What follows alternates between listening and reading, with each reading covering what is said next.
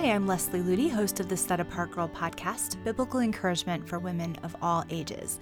This week, we're going to be talking about how to keep a humble heart, especially if you have any kind of ministry or desire to do ministry, or you're serving behind the scenes in a ministry and you kind of want to do something more exciting in your ministry. I've seen the importance of cultivating humility and how humility goes hand in glove with effectively reaching other people for Jesus Christ. The downfall that I have seen over the past 20 years in ministry, it is so easy as ministers to overlook this key quality of humility, and in so doing, we end up stealing the glory that belongs to God. Whether you're in a ministry or not, it is so important to cultivate humility because it's the opposite of where our culture is at today. It's the opposite of pride and selfish living, and yet it's what Jesus Christ exemplified in his life and ministry when he took the lowest place and became the servant of all. And we are not to overlook this quality in our lives, even though it can be very easy to do that in today's world. The first time I was ever asked to speak publicly, it was to a mother-daughter tea, and I was about 17 years old, and I was asked to share my testimony. And I had been given 30 minutes to speak, but then at the last minute, they reduced my time to 4 minutes. When I was first given 30 minutes to speak, I was immediately thinking, how could I be witty and funny and personable and be likable and really cause my audience to really track with me?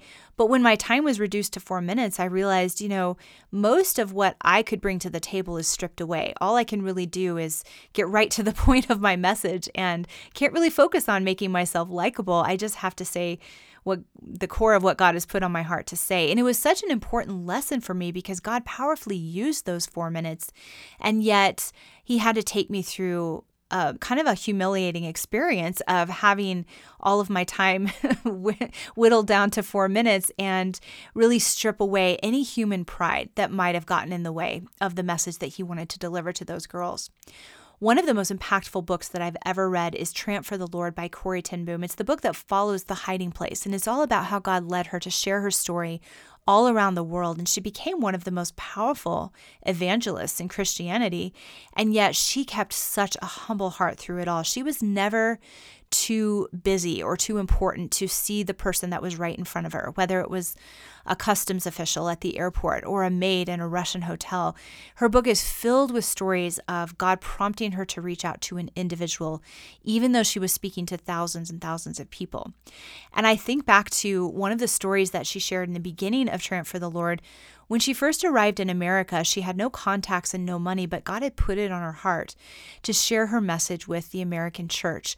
And people really told her when she first arrived in America that she should go back to Holland. Nobody really wanted to hear her message. Even Christians were fairly rude and aloof toward her. And people who had said, I'll support you if you come to America, withdrew their support because it just didn't seem like anybody wanted to hear this Dutch woman with a thick accent, this middle-aged Dutch woman. Americans were just busy about their own things, and it didn't seem like there was really an open door for ministry. And she talks about how she was just laying on her bed with no money and no idea where to go next or what to do, and just crying out to God and really in anguish of soul, and how as God reassured her that she was right where he wanted her to be, she began to take one small step of obedience at a time, and he began to open doors for her. And soon, within a few months, she had to guard against overwork because there were so many opportunities coming her way. But she had to start in that place of humility and saying, Lord, I am completely dependent on you. I can't do this on my own. I have nothing to bring of my own. If you would like to use me in ministry, you need to do the work. You need to open the doors. And I think that must have played into the power and effectiveness of her future ministry, that God took her through that time of dependence and humility. Biddy Chambers is another great example. She was the wife of Oswald Chambers, who wrote My Utmost for His Highest. That book never would have been published without Biddy Chambers' efforts, because Oswald died during the war when they were serving over in Egypt as he was a chaplain among the soldiers. And he died very young, and yet he had all of these talks that he had given to the soldiers and earlier to a Bible college where he was teaching. And Biddy had taken shorthand notes of almost all of his messages. And she felt very convicted after his death that that she was supposed to spend the rest of her life giving his words to the world, giving those messages to the world. But when she went back to England and attempted to publish the collections that she had worked on, she had gathered together all of these notes of messages and made them into the devotional, My Utmost for His Highest. No publisher wanted to publish it. Nobody saw the value in it. Everyone said, nobody's going to be interested in that. And she had to sort of walk that path of humility, saying, okay, Lord, I can't do this on my own. If you want these words to get out there to the world, it will have to be completely a work of your doing and nothing I can do in my own strength. And she remembered a quote that Oswald had said in his ministry: God is not asking us for success, but for faithfulness.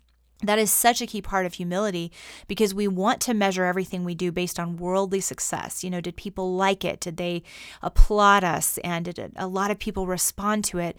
But God isn't so concerned about success in the earthly standard. In fact, the way He measures success is very different often than the way we measure success.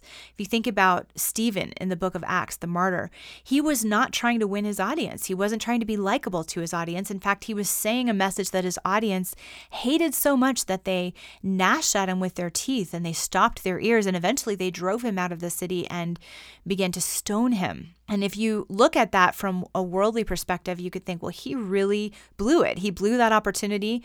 His audience not only rejected his message, but they ended up killing him because they were so offended by his words. And yet, what does Jesus say of what Stephen did?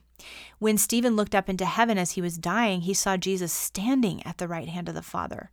Normally, Jesus sits at the right hand of the Father, but to welcome Stephen into his presence, he was standing. And Stephen didn't look at the rejection of the crowd. He was looking at his Lord, standing to welcome him into eternity.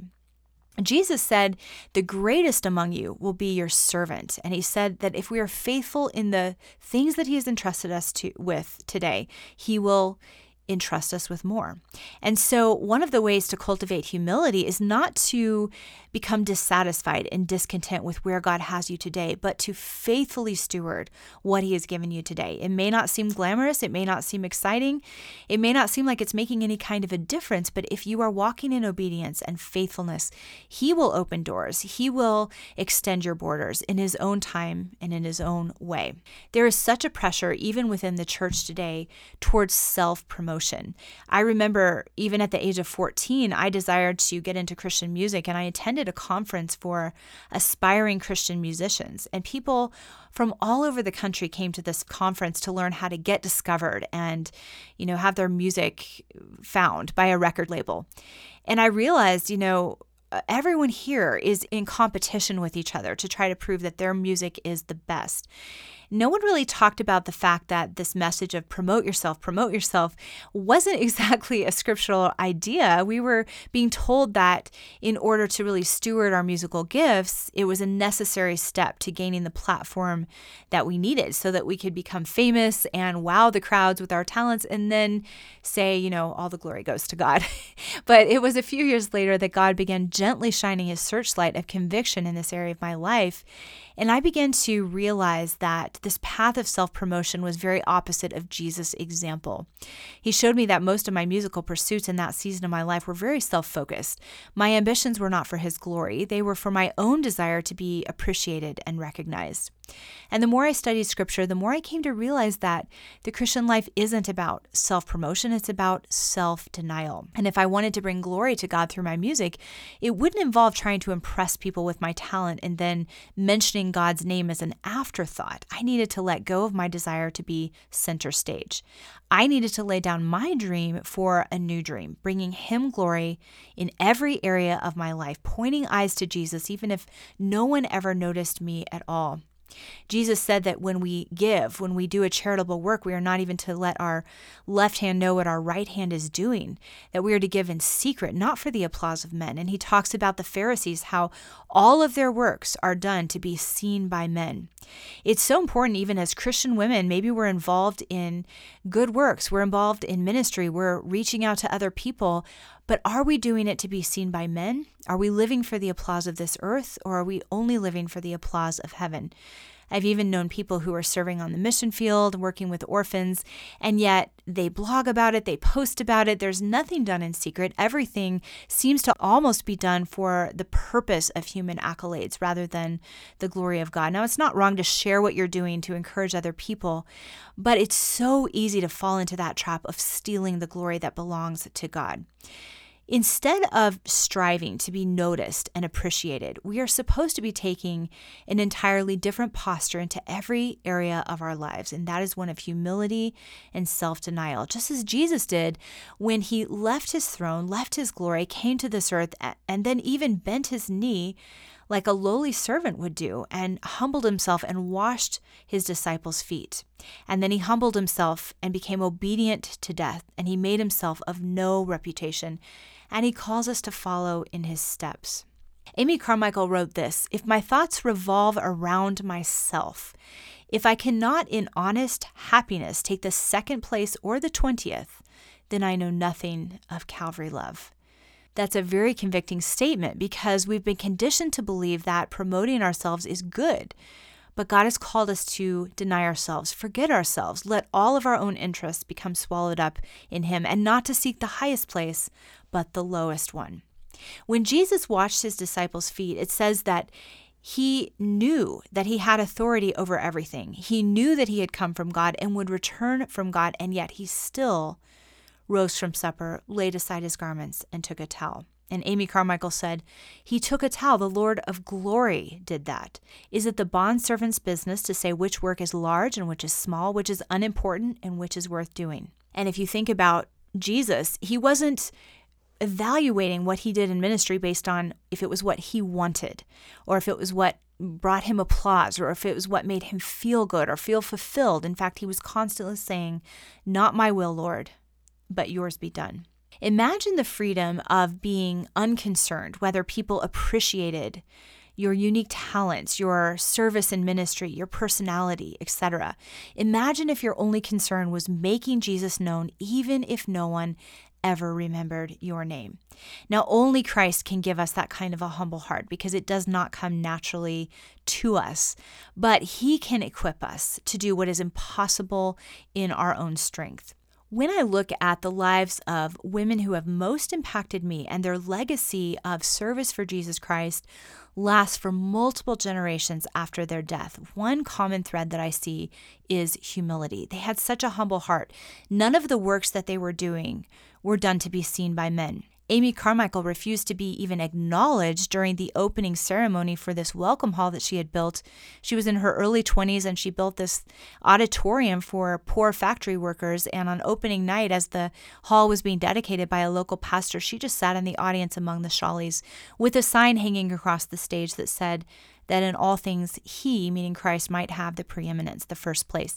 And toward the end of her life, she was awarded a medal because of her work in India with children. She was awarded a medal by the King of England, and she didn't even want to receive it. She wouldn't even go to the ceremony because she didn't want any earthly applause. She was only doing all of this for the glory of her King. Lillian Trasher is a woman who started the first Christian orphanage in Egypt, and she ended up impacting close to 10,000 widows and orphans throughout her life.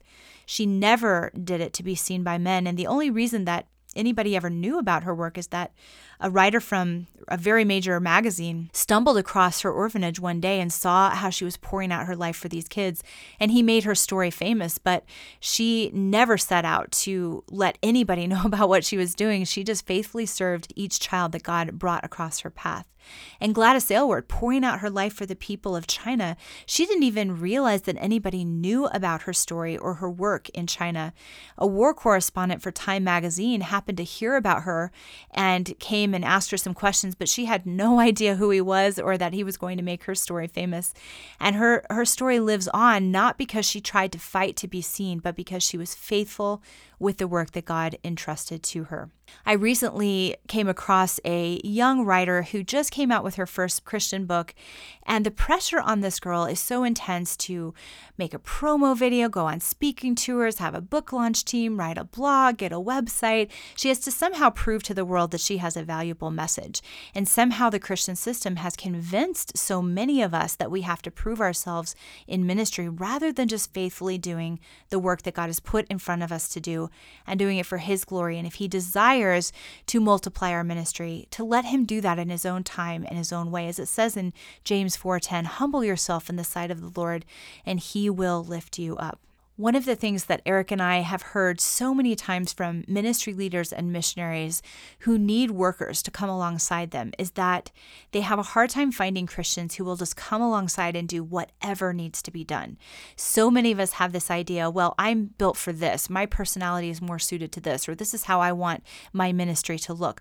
But just to humbly come alongside and say, I will wash dishes, I will scrub toilets, I will do meaningless data entry into a computer. Lord, I am willing to serve in whatever capacity you call me to serve. And it doesn't have to look exciting and glamorous. It doesn't have to be something that I can post about on social media. I am willing to serve behind the scenes and take the lowest place. And that is an attitude that is rare, but it is an attitude that God can powerfully work through when we're willing to say, yes, Lord, I will take the lowest place. I will allow you to cultivate within me a heart of humility. Jesus said, whoever exalts himself will be humbled, and who humbles himself will be exalted. And James 4:6 says, God opposes the proud, but gives grace to the humble.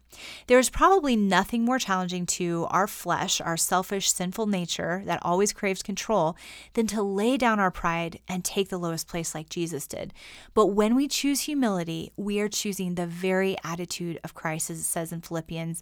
And there is no better way for the beauty of heaven to come shining through our lives than to get out of the way so that Jesus can be clearly seen. A set-apart woman does not get between God and His glory. So this week, I encourage you to look at your life, even the good things you are doing, and let God show you whether you are living for His glory or for self-glory. And God, by His grace, can change you and give you a humble heart. Even if you feel like pride has been a stumbling block for you, bring that to the foot of the cross and say, Lord, make me new. Give me the grace to take the lowest place just as you did. And when we're willing to say that, God can truly receive glory from our lives.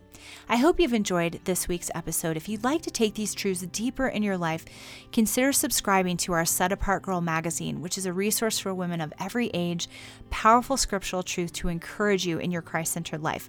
Go to setapartgirl.com to learn more. I pray you have a blessed and Christ-centered week.